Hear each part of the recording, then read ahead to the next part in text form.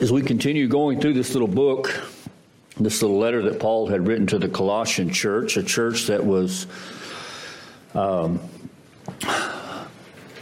dealing with false teachings and false teachers in the church, and the theme of the book of Colossians is the sufficiency of Christ, that Jesus alone, Christ alone, is our salvation.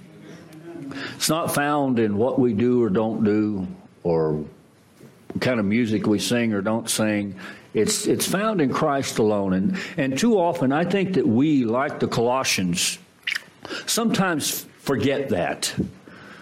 We get caught up in this performance-based Christianity, that as long as I do certain things and do it enough, then God will accept me more.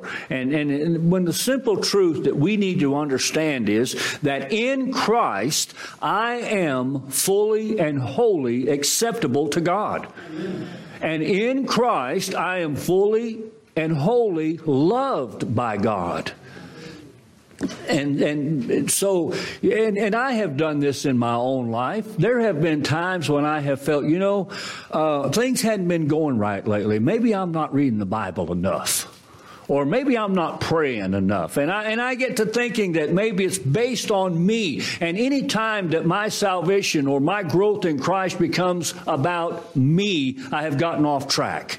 And this is what Paul, in Colossae, the seeds of doubt were being sown as to whether or not what was offered in the gospel they had heard was enough. Was it enough? Is what Christ did enough? Is what they were being challenged with. And it's what we're challenged with today. And Paul's response was to point out again and again and point them to the fullness that not only resides in Christ because of who He is, but also the promise that we have in Christ to all who trust in Him.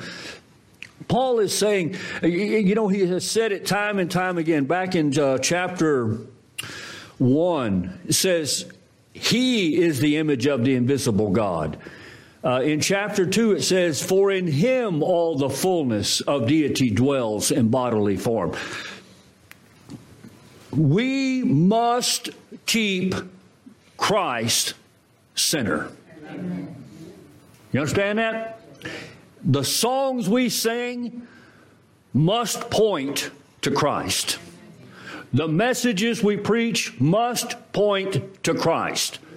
If they do not, they're worthless. They're useless.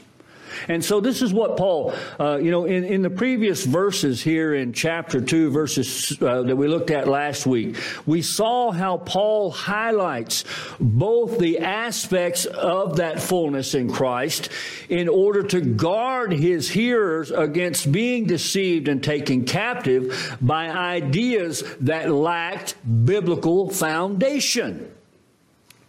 Did you know, and this may come as a surprise to you, did you know that your opinion is irrelevant?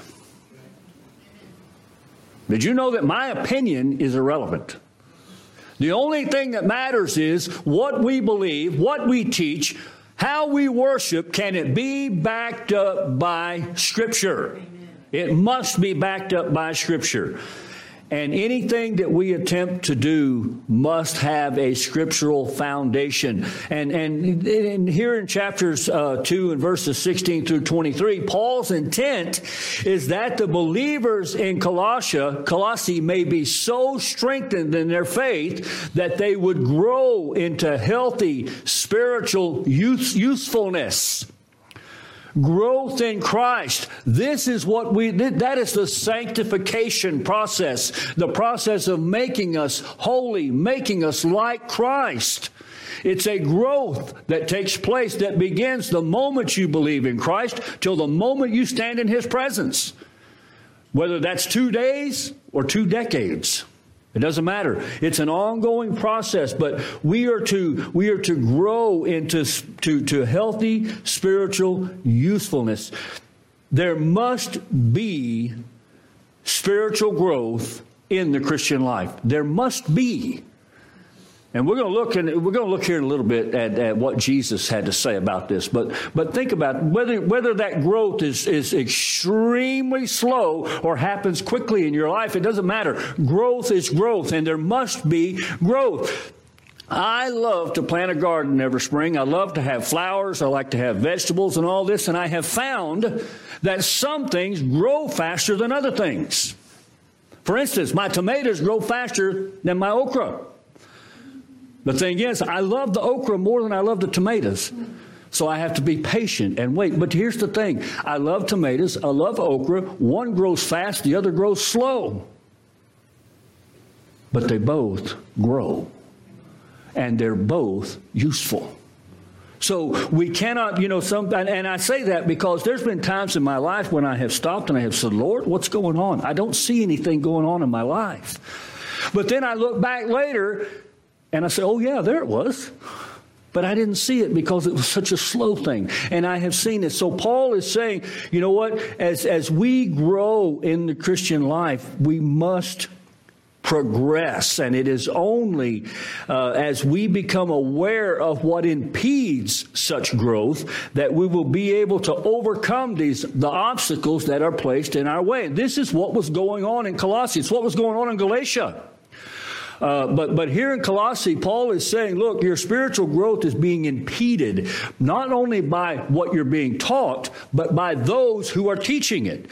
And so he is telling him, and he gives us some things here to look at, some things that hinder spiritual growth. Look at verse 16. He says, therefore, that points us back to what he's already said, therefore, let no one pass judgment on you in question of food and drink, or with regard to a festival or a new moon or a Sabbath. These are a shadow of the things to come, but the substance belongs to Christ.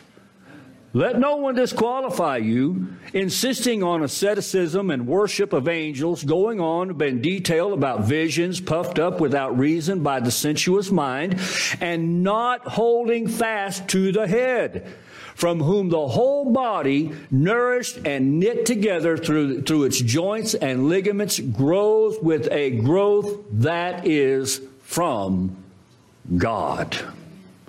Now, that's a very important part of that verse right there. We're going back to that here in a minute. But here, Paul uses strong language and shows the degree of pressure that was being placed on these Colossians by the false teachers. The gospel was basically being reduced, and we have seen this happen in our world today. It was reduced to a simple list of do's and don'ts. Do this, you're saved. Do that, you won't be saved. And this was a watered down version, and it's a version of the gospel of what Paul calls in Galatia another gospel. Because this is not how it works. It doesn't. This seriously hinders spiritual growth among God's people, and it will limit our effectiveness as ambassadors for Christ. Here's an interesting thing for you to remember as a believer in Christ: that once you have been saved, you are sealed with the Holy Spirit of promise. It's what Paul tells us in Ephesians chapter 1. Once you have been sealed, you're God's. No one can ever snatch you out of his hand, ever. So my point being, Satan can never, ever have you, ever. But what he can do is hinder you. And this is what he seeks to do. And this is what, if the gospel, I believe, it's the gospel that the Bible teaches. And by the way, you need to understand that if I ever ask you, what is the gospel? And you say to me, well, to me, I won't hear another word you say. I don't care what the gospel means to you. You should not care what the gospel means to me. What matters is, what is the gospel? According to the scriptures. And so when we take the gospel and we reduce it to a list of do's and don'ts, it has become another gospel. It has become a gospel that is based on who? Me. Instead of Christ. That's what Satan wants to do. He wants to get people's eyes off of him and on to us. And so this hinders our spiritual growth. And here again, we see that the Judaizers, those who were mixing Christianity and Judaism, that their influence, that we talked about last week, about how they were doing the same thing here in Colossae that they had done in Galatia. They were saying that if you want to be saved, yes, you can be saved, but believe on Christ, but you also have to be circumcised. And now they were saying that if you want to be saved, yes, you must believe in Jesus, but you also must follow the dietary laws, and you must observe all the holy days. And Paul is saying, no, this is not what the gospel does. This is a gospel then that becomes about me. Paul says that these were only a shadow of the things to come. I want you to imagine that you and I are standing outside and we're having a conversation. The sun's shining. Our shadows are on the wall. And I turn and have a conversation with you, but I look at your shadow and ignore you. That's what they were doing. That's exactly the foolishness. You see how foolish that would be if I'm doing it and I'm having this conversation, and Paul says, why are you looking at the shadows when the substance of that shadow is right in front of you? And it is Christ himself. Too often in the history of the church, these kinds of things have surfaced. The genuineness of a person's faith is often measured by their stand on drinking alcohol or their stand on smoking cigarettes. And I have seen this. Can I tell you something, folks? Did you know you can smoke a cigarette and still be saved? Did you know you can drink a beer and still be saved? Now, my granny's turning over in her grave hearing me say that. But you see, when I say, well, no, if you're going to be saved, you can't do any of these things, or you're not saved, then I have made your salvation about you and about me. The faithfulness of a church is often gauged by the style of worship. Is it contemporary? Is it modern? Is it traditional? And, depending on who you talk to, they'll say, well, if they have praise and worship music, then they must be a real spirit-filled church. If they have hymns, they're a church full of old people. And therefore they're lacking. Is that true? No, it's not true. I want to tell you something. If the style of music we sing determines whether you can worship or not, then you don't know what worship is. Now, I grew up, I love the hymns. That's my favorites. They're full of theology and all of this. But, there are some, I don't know whether you would call it praise and worship music or contemporary, whatever, but I love it. If you've never listened to Sovereign Grace music, that's some of the most beautiful music in the world. And they're more traditional, more contemporary. But my point I'm making is this: what they were doing in Colossae, Paul was saying, why are you allowing them to tell you that the only way to gauge whether you are a true Christian or not, the only way to gauge whether you're a true church or not, is dependent on, do you do this, do you do that, do you not do this, do you not do that? The only gauge is Christ. That's it. You understand that? That is it, what Paul is saying here. The type of issues that do not distinguish between a true and a false church or a true and a false Christian is not whether they smoke or whether they drink or whether they chew or whether they go with the girls that do. Y'all have heard that before, right?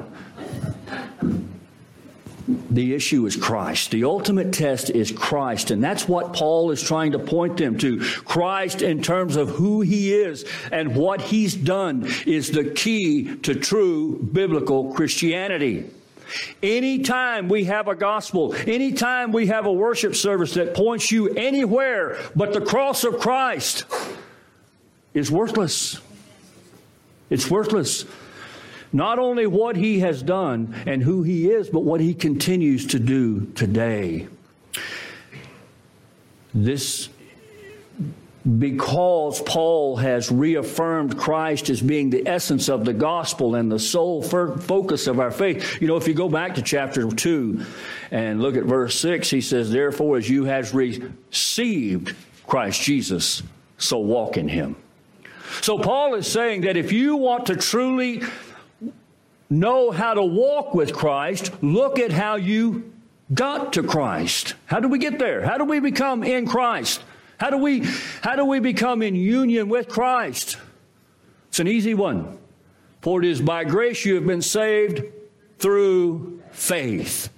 It is by faith that we have come to Christ. So if that's how we came to Christ, then how are we to walk in Christ?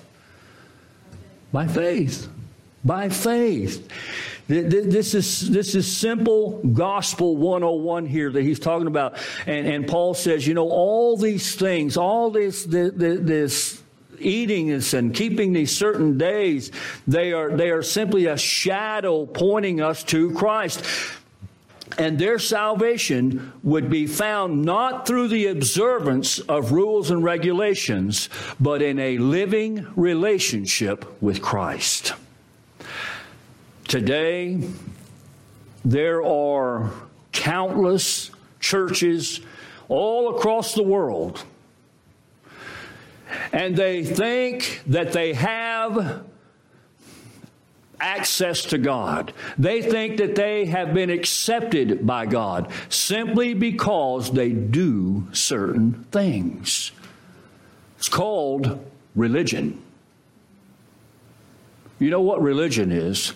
Religion is my attempt to reach God. You know what Christianity is? It's God coming down to me. By the way, my attempts to reach him will fall short every time. You know, there's an old song that says, he came down to my level when I couldn't get up to his. And that's exactly what he did. In Jesus Christ, coming and taking upon himself human flesh and dying upon a cross, that was him taking our place. Did you know that? He was our substitute. The sin that he died for was yours and mine, not his. And so here is, Paul is saying, stop looking at the shadow and look at the substance. Keep your eyes upon Christ. Why settle for things that were only meant to be reflections of the good things to come, and not see that God wants us to enjoy the great reality that is found only in Christ? There are too many who are grabbing the shadows and missing the reality of who Christ is. I believe that in our churches today, I believe in my own life today. You ever had those times when you think, Lord, my joy is gone.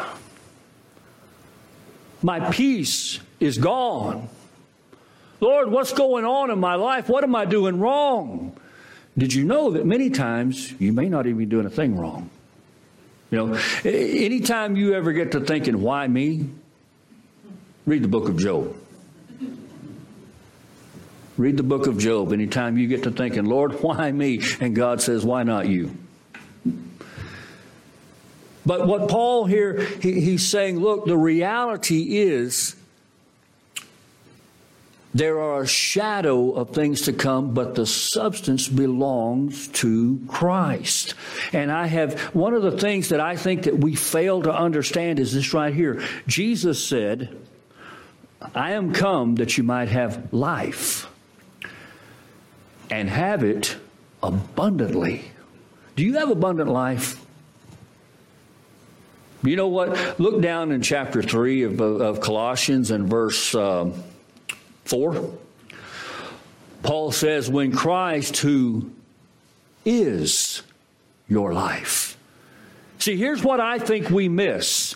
Jesus didn't just come to give us life. He came to be our life. He didn't come to just give us joy. He is our joy. He is our peace. He is eternal life. You understand? So when you have him, what do you have? Everything. Everything. I read a story here a while back. I thought about it while I was preparing this message about this wealthy man who was an avid art collector, and he loved to collect the greatest works of art. I mean, by Da Vinci and I'm not an art person, so I don't know the names.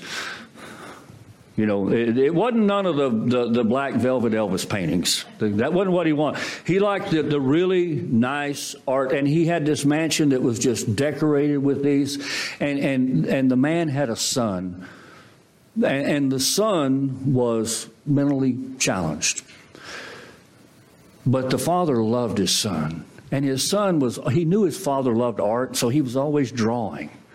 You know, and even as a young adult, his drawings, looked like a little child. But his father loved them, and his father would put them on the refrigerator and frame them and put them in his room.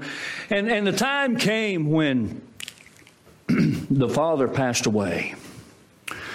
And so there was going to be a large auction. Auctioning off all these beautiful works of art that this man owned, and the people were there and they were ready to go. And the auctioneer, he banged the gavel and he said, okay, this auction is now in progress. And he said, the first item up for auction, and he brought and they set this little framed picture that the man's son had drawn.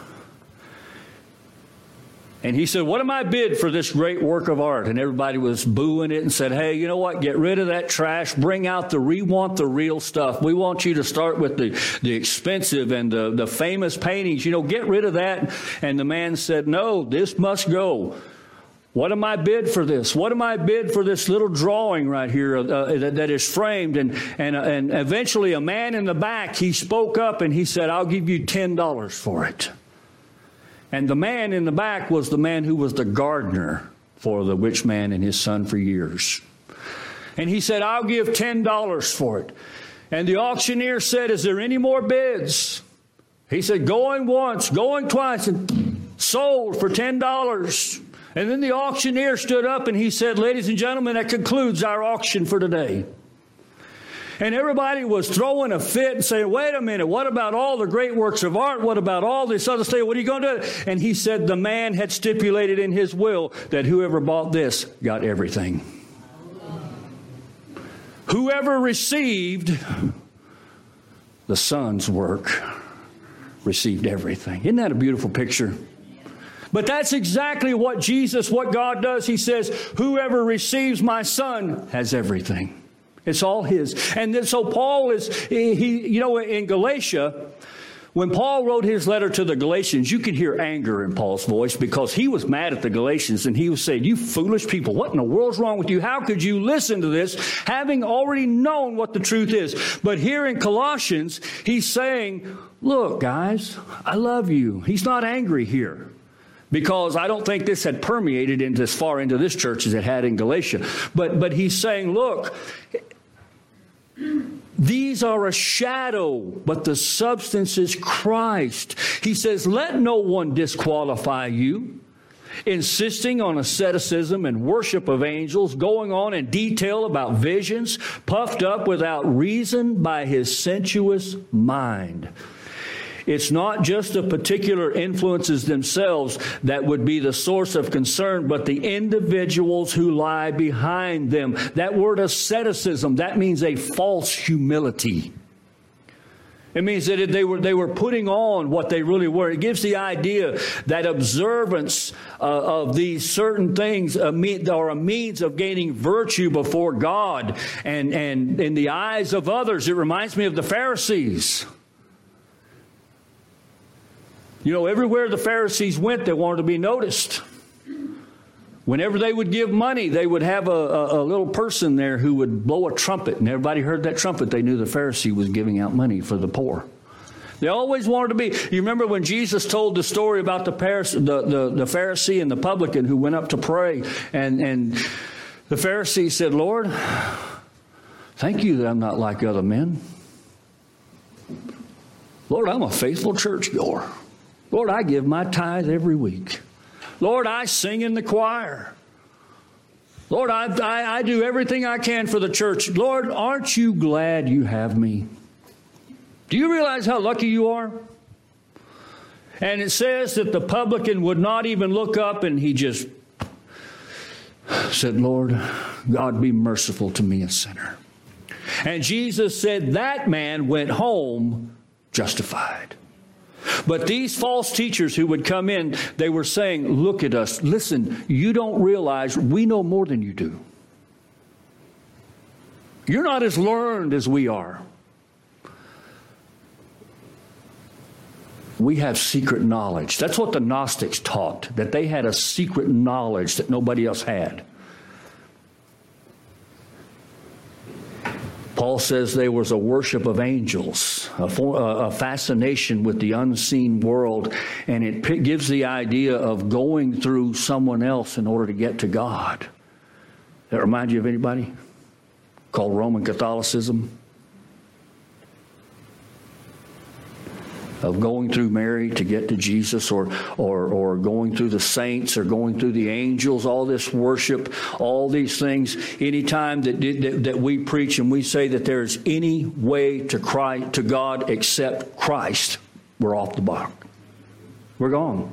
We might as well sit down and be quiet when we say this.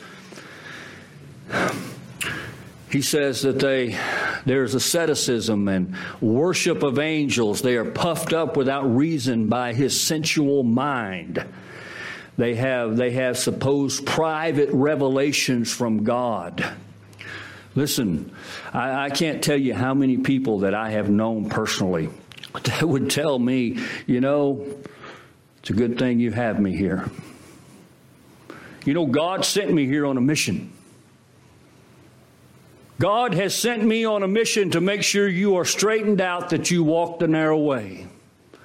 That's my purpose. I've heard people say that to me.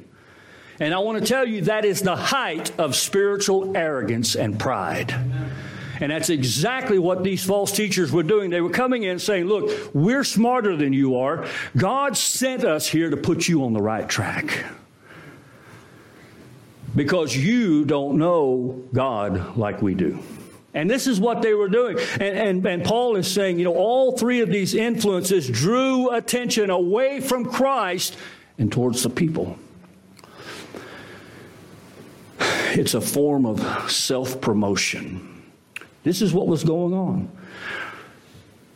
But in verse 19, he says, and not holding fast to the head. Who's the head? Christ. You notice we talked last week, if you go back to verse 8 of chapter 2, he says, see that no one takes you captive by philosophy and empty deceit, according to human tradition, according to the elemental spirits of the world, and not according to Christ. And here he says, and not holding fast to the head. The most important thing about spiritual growth is that we must understand that it is a growth that comes only from God. That's what he says at the end of verse 19. Grows with a growth that is from God. It is not from man. It is not from methods. It is not from programs. It is not from practices. It comes from God himself. And any growth of the church that is real must ultimately be a supernatural work of God in the hearts and the lives of his people. Let me ask you a question. Somebody told me the other day, they said, in the last month it seems that we've experienced a revival here in this church. And I agree with that. But they asked me, they said, how can we carry this through? And I'll tell you how we can carry this through. That tomorrow, some point during the day tomorrow, you find a place and a time to get on your knees before God with an open Bible. Every day we must do this.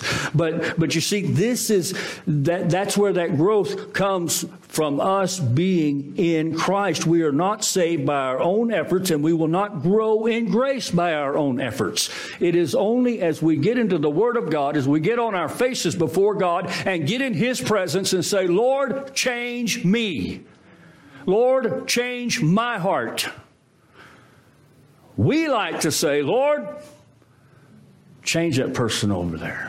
You know, I have found that a lot of times when I preach, and I guess every preacher, he encounters this, is I will say something and I will say, you know, this is a sin that is in our life that we must deal with. And people usually say, I hope so-and-so's listening to this.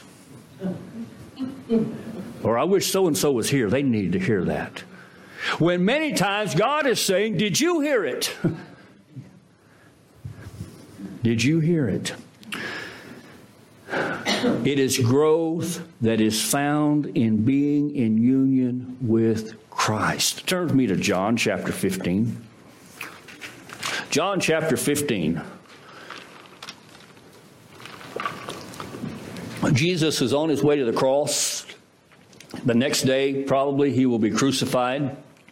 But he's talking with his disciples before he leaves. In John chapter 15, beginning with verse 1, he said, I am the true vine, and my Father is the vine dresser. Every branch in me that does not bear fruit, he takes away. And every branch that does bear fruit, he prunes, that it may bear more fruit. Already you are clean because of the word I have spoken to you. Abide in me, and I in you. As the branch cannot bear fruit by itself unless it abides in the vine, neither can you unless you abide in me. I am the vine, you are the branches. Whoever abides in me and I in him, he it is that bears much fruit. Now I have these next few words underlined in my Bible.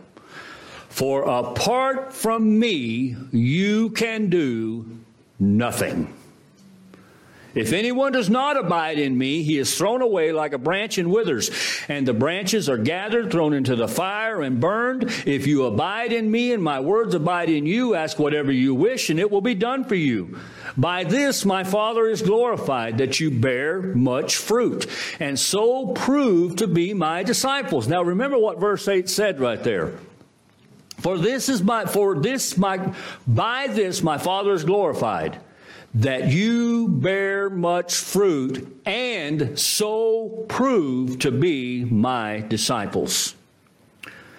As the Father has loved me, so I have loved you. Abide in my love. If you keep my commandments, you will abide in my love, just as I have kept my Father's commandments and abide in his love. These things I have spoken to you, that my joy may be in you, and that your joy may be full. In these first 11 verses, Jesus distinguishes between those which abide in him as opposed to those who only appear to abide in him. And what is the key? Fruit. Fruit is the key. Somebody has said, you know, you cannot judge another person's heart. And they're right. I cannot judge your heart. You cannot judge my heart. I'll tell you what I have been told to do by Jesus, and what you've been told to do. We have been told to judge fruit. Jesus said, by their fruit you will know them. So fruit is the key. And Paul here in Colossians, when he says, and not holding fast to the head, from whom the whole body nourished and knit together through its joints and ligaments grows with a growth that is from God. Jesus said that in order for me to grow, in order for me to bear fruit, what must I do? Abide in him. You ever heard that word abide? Have you ever had somebody say, you know what, welcome to my humble abode? You know what that means? Do you know what I do in my abode? I live there. So when Jesus said, abide in me, what's he saying? That's where I'm to live, in Christ. Growth in Christ is not for an elite few who have been initiated into some spiritual circle. Paul was passionate about the corporate character of the Christian life. Corporate worship together, corporate prayer together is important. Corporate worship is important to us as individual Christians. Yes, I am to worship God in my private time. But you know what that does? That enables me to come together with you. And when I'm worshiping, and she's worshiping, and she's worshiping, and she's worshiping, and he's worshiping, and he's worshiping, we're all worshiping together. You see, there's not anything special that takes place when we all gather together. What happens is when I am worshiping God every day of my life, and when you are doing the same, and then we come together, we're just putting it together. You see how that works? You can worship God. I can worship God with that tiller in my hands in that garden as much as I can standing right here. Now, I've heard people say, well, you know, I can usually worship God better there than I can here. And if you believe that, then you don't know what the Bible says. Okay, that's just that simple. I just want to throw that in there. That's free. All right, that didn't cost you nothing. But Paul was passionate about this. But, you know, we have to understand that, and I say this because I see this so prevalent, not just in those that we consider to be false teachers and false churches, but I see this in regular churches, everyday churches, the good churches. I must be a good Christian because I go to church every time the doors are open. I must be a faithful Christian because I read my Bible every day. But you see, we have it backwards. Because you see, what I'm saying is because I do these, I must be a good Christian. You understand how that's work? Okay? When what we should be saying is not, I must be an obedient Christian because I go to church. When what I should be saying is, because I'm obedient, I'm going to go to church. And I go not to be, but because I already am. See how that works? How much difference that makes? And we so easily get off, and this is what these Colossians, he says, and not holding fast to the head. We must hold on to Christ. We can never, ever get to the place to where we do this on our own. The Christian life is to be a shared life as part of God's family. Did you know that you need me? Did you know that I need you? We need one another. I need you praying for me. You need me praying for you. We need to gather, and Paul says this is what happens when they start, you know, in 1 Corinthians, there was some issues going on in Corinthians because some were saying, well, I'm of Paul, or I'm of Apollos, or I'm of this one. And Paul said, what's wrong with you people? Must be where RC got it. He said, what's wrong with you people? He said, did Paul die for you? Was Apollos buried for you? Did he rise from the dead for you? Paraphrasing what he said there. But what Paul's point was, what's wrong with you people? Why are you looking at us? Look at Christ. And you know what happened as a result? You know, sometimes we have this romanticized view of what the early church must have been like. I mean, everything they did was perfect. Everybody loved each other. There was no problems. Yeah, you read the Bible, folks. Especially in the church at Corinth. Paul says, what's wrong with you people? He said, you have sexual immorality going on and you're doing nothing about it. He said, you had divisions among one another. He said, I know why all this is. It's because you've taken your eyes off Christ and put it on each other and put it on people. And this is what Paul is warning the church here about doing. The same detail is one of those that needs to be most highlighted for many Christians and churches today. The idea of a Christianity that was merely private and personal was something unheard of in the Bible. Yes, there is a time in my life that I have a private time of worship with God. But if that's all I ever do, then I'm in trouble. And so are you. I heard about a preacher that went and visited a man one time, and the man was sitting there in front of his fireplace. And they both sat there for an hour and never said a word. And the preacher noticed that one of the coals had fallen out of the fireplace, and they both watched it, this red, burning red coal. And they both sat there and watched as it began to cool and turn black. And the preacher reached down. And by the way, this was a church member that hadn't been to church in a while that he was visiting. And the preacher reached down and picked that coal up and threw it back in the fire. And they saw it glow and begin to... And the man looked at the preacher and he said, I got it. I'll be there Sunday. This is what we need to understand. God's people are bound together in Christ. And the key to genuine spiritual well-being and growth is inseparably tied to our being bound together as God's people. And it is only as we hold on to Him as the living head that we will grow in fellowship with Him and with one another as His people and know the joy of being useful to Him. To know the joy of bearing fruit. Bearing fruit, isn't that wonderful? Look at verse 22. Paul says, if with Christ you died. Now notice what he says there. If with Christ you died. To the elemental spirits of the world, why, as though you were still alive in the world, do you submit to the regulations? Do not handle, do not taste, do not touch, referring to things that shall perish as they are used, according to human precepts and teachings. These have indeed an appearance of wisdom in promoting self-made religion and asceticism and severity to the body, but they are of no value in stopping the indulgence of the flesh. Have you ever seen... You know, there's a lot of movies that's been made about this where you see these monks and these people that... Martin Luther used to do this. They would take and they would physically harm their own bodies in an effort to purge themselves of their sin. Now, we look at that and we say, well, that's ridiculous. Why would anybody do that? But did you know that you and I do it all the time?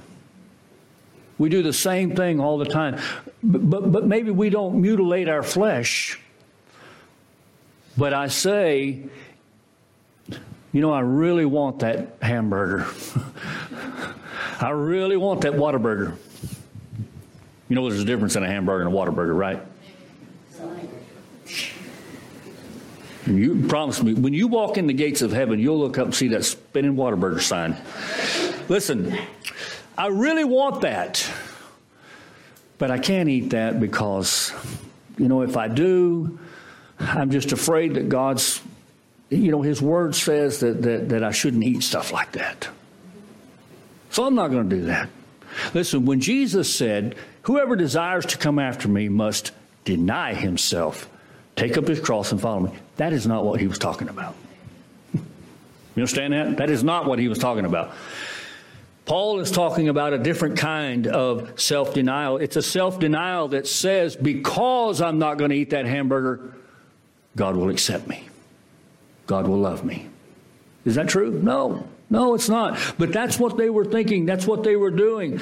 It is only as we hold on to Him. And the ascetic is one who lives a life of vigorous self-denial. But as I said, this is not the self-denial that Jesus talked about. This is something completely different. The kind that Jesus talked about, He didn't say, if you will deny yourself, then you can come and follow me and be my disciple. That's not what Jesus said. What Jesus said is, because you have taken up your cross, because you have followed me, you will deny yourself. But the denial is that when I am faced with those temptations to sin, I say, no, I don't have to do that anymore.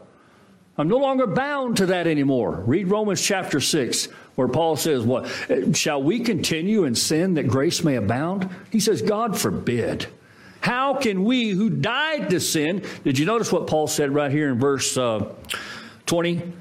If with Christ you have died.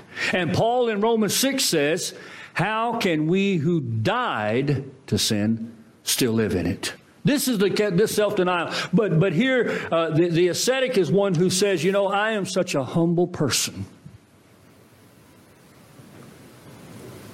And can I tell you something? Do you know that the most I don't know how to say this. I'm going to say it the only way I know how. Do you realize that the most unhumble person you will ever meet is the person who tells you how humble they are? You realize that? These believed in a righteousness that was obtained by doing and not doing certain things. This is what they were doing. And through our union with Christ, we as believers, we are set free from these man-made rules that are designed to promote spirituality. Note that Paul calls it here a self-made religion. It's a religion based off what I think it is, rather than what the Word of God says it is. With Christ, we have died to this world. We have died to the works of this world. And you know, at the end of verse 23, he says, but they are of no value in stopping the indulgence of the flesh.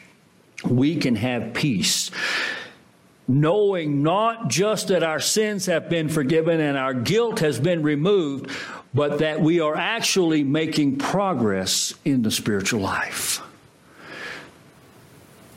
When you get saved, you will not stop sinning. It's impossible while we're here in this flesh. But you show me someone who is engaged in open sin, who says, I have an excuse or I have a reason. And I will show you someone that has no idea what salvation is. Spiritual growth means that I'm going to struggle with my sin. You know, I named the title of this message this morning, Pilgrim's Progress. How many of you read that book? You know, it's the second best-selling book in the history of the world. I try to read it at least once a year. But throughout the book, Pilgrim, Christian, he finds, it's an allegory about the Christian life, but that John Bunyan wrote from prison. But in the book, Pilgrim is constantly at war. Constantly at war. He's constantly having to be careful where he steps, where he goes. Make sure he stays on the narrow path that leads to eternal life. It's no different for you and I today. But if we're going to progress in the Christian life, if we're going to grow in the Christian life, number one, we must understand we have to do it together. We have to. I need you, you need me. We need to encourage one another. We need to love one another. But you know what that also means? That means that when you see me step across the line, you grab me and you jerk me back over there where I belong, no matter how mad I get, no matter how unloving it may seem. We need one another. And the bottom line in what Paul's saying is that laws and religious, whether they are religious or otherwise, can never in themselves make us better people. Can never make us better people. As a matter of fact, Paul said it's the law that shows me that I'm a sinner. The law condemns me. The law says, unless you obey me perfectly, you're going to die. That's why Paul could say that we all fall short of the glory of God, and that the wages of sin is death. But our union with Christ in his death is how we put sin to death. You know, John Owen, one of the greatest Christian men that's probably ever lived, a Puritan, has a book called The Death of Death in the Death of Christ.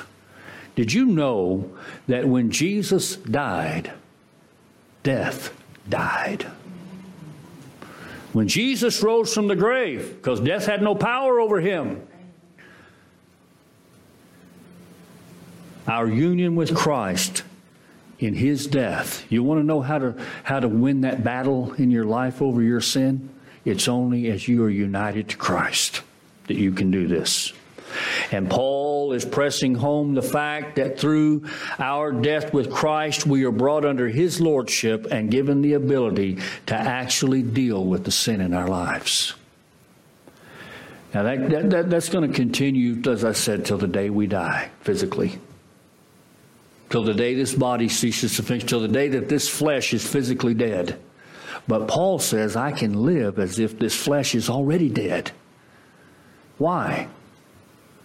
Only as I'm in union with Christ.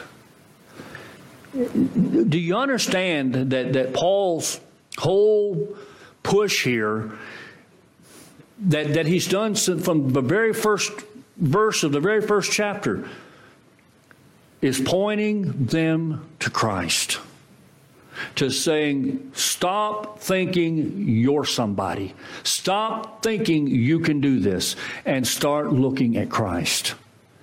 And that's when you will abide in him, and that's when you will grow, and that's when you will bear fruit. And you know what? That's what we're called to do. Remember what Jesus said in John 15? He said, those who don't bear fruit. By the way, do you know who the ones are that don't bear fruit? Those are the ones that are not connected to the vine. They're not going to bear fruit. He says they will be thrown into the fire and burned up. Sometimes I look at my life and I say, Lord, I just don't see any of this fruit. Where's this fruit? And the Lord has more than once gently reminded me. I didn't say it'd be a lot of fruit. I just said it'd be fruit. There are some who bear 100-fold, some 50, some 60. But the point is bearing fruit. Are you bearing fruit for the Lord? Can you look at your life and see fruit? You know, I remember one time I pastored a church and I went over to visit with this couple. I was a new pastor. And I went over to visit with them and sat down there at the kitchen table. And it was a little after lunchtime and I didn't get to eat lunch. And man, them grapes just looked so good. So she turned her head and I popped one in my mouth. Yep, I popped that plastic grape right in my mouth. But it looked so real. Make sure our fruit is real. And the only way you can do that is when you keep your eyes on him and we abide in him, stay in him, be united to him. By faith, we walk with him. And Paul says, Jesus is enough.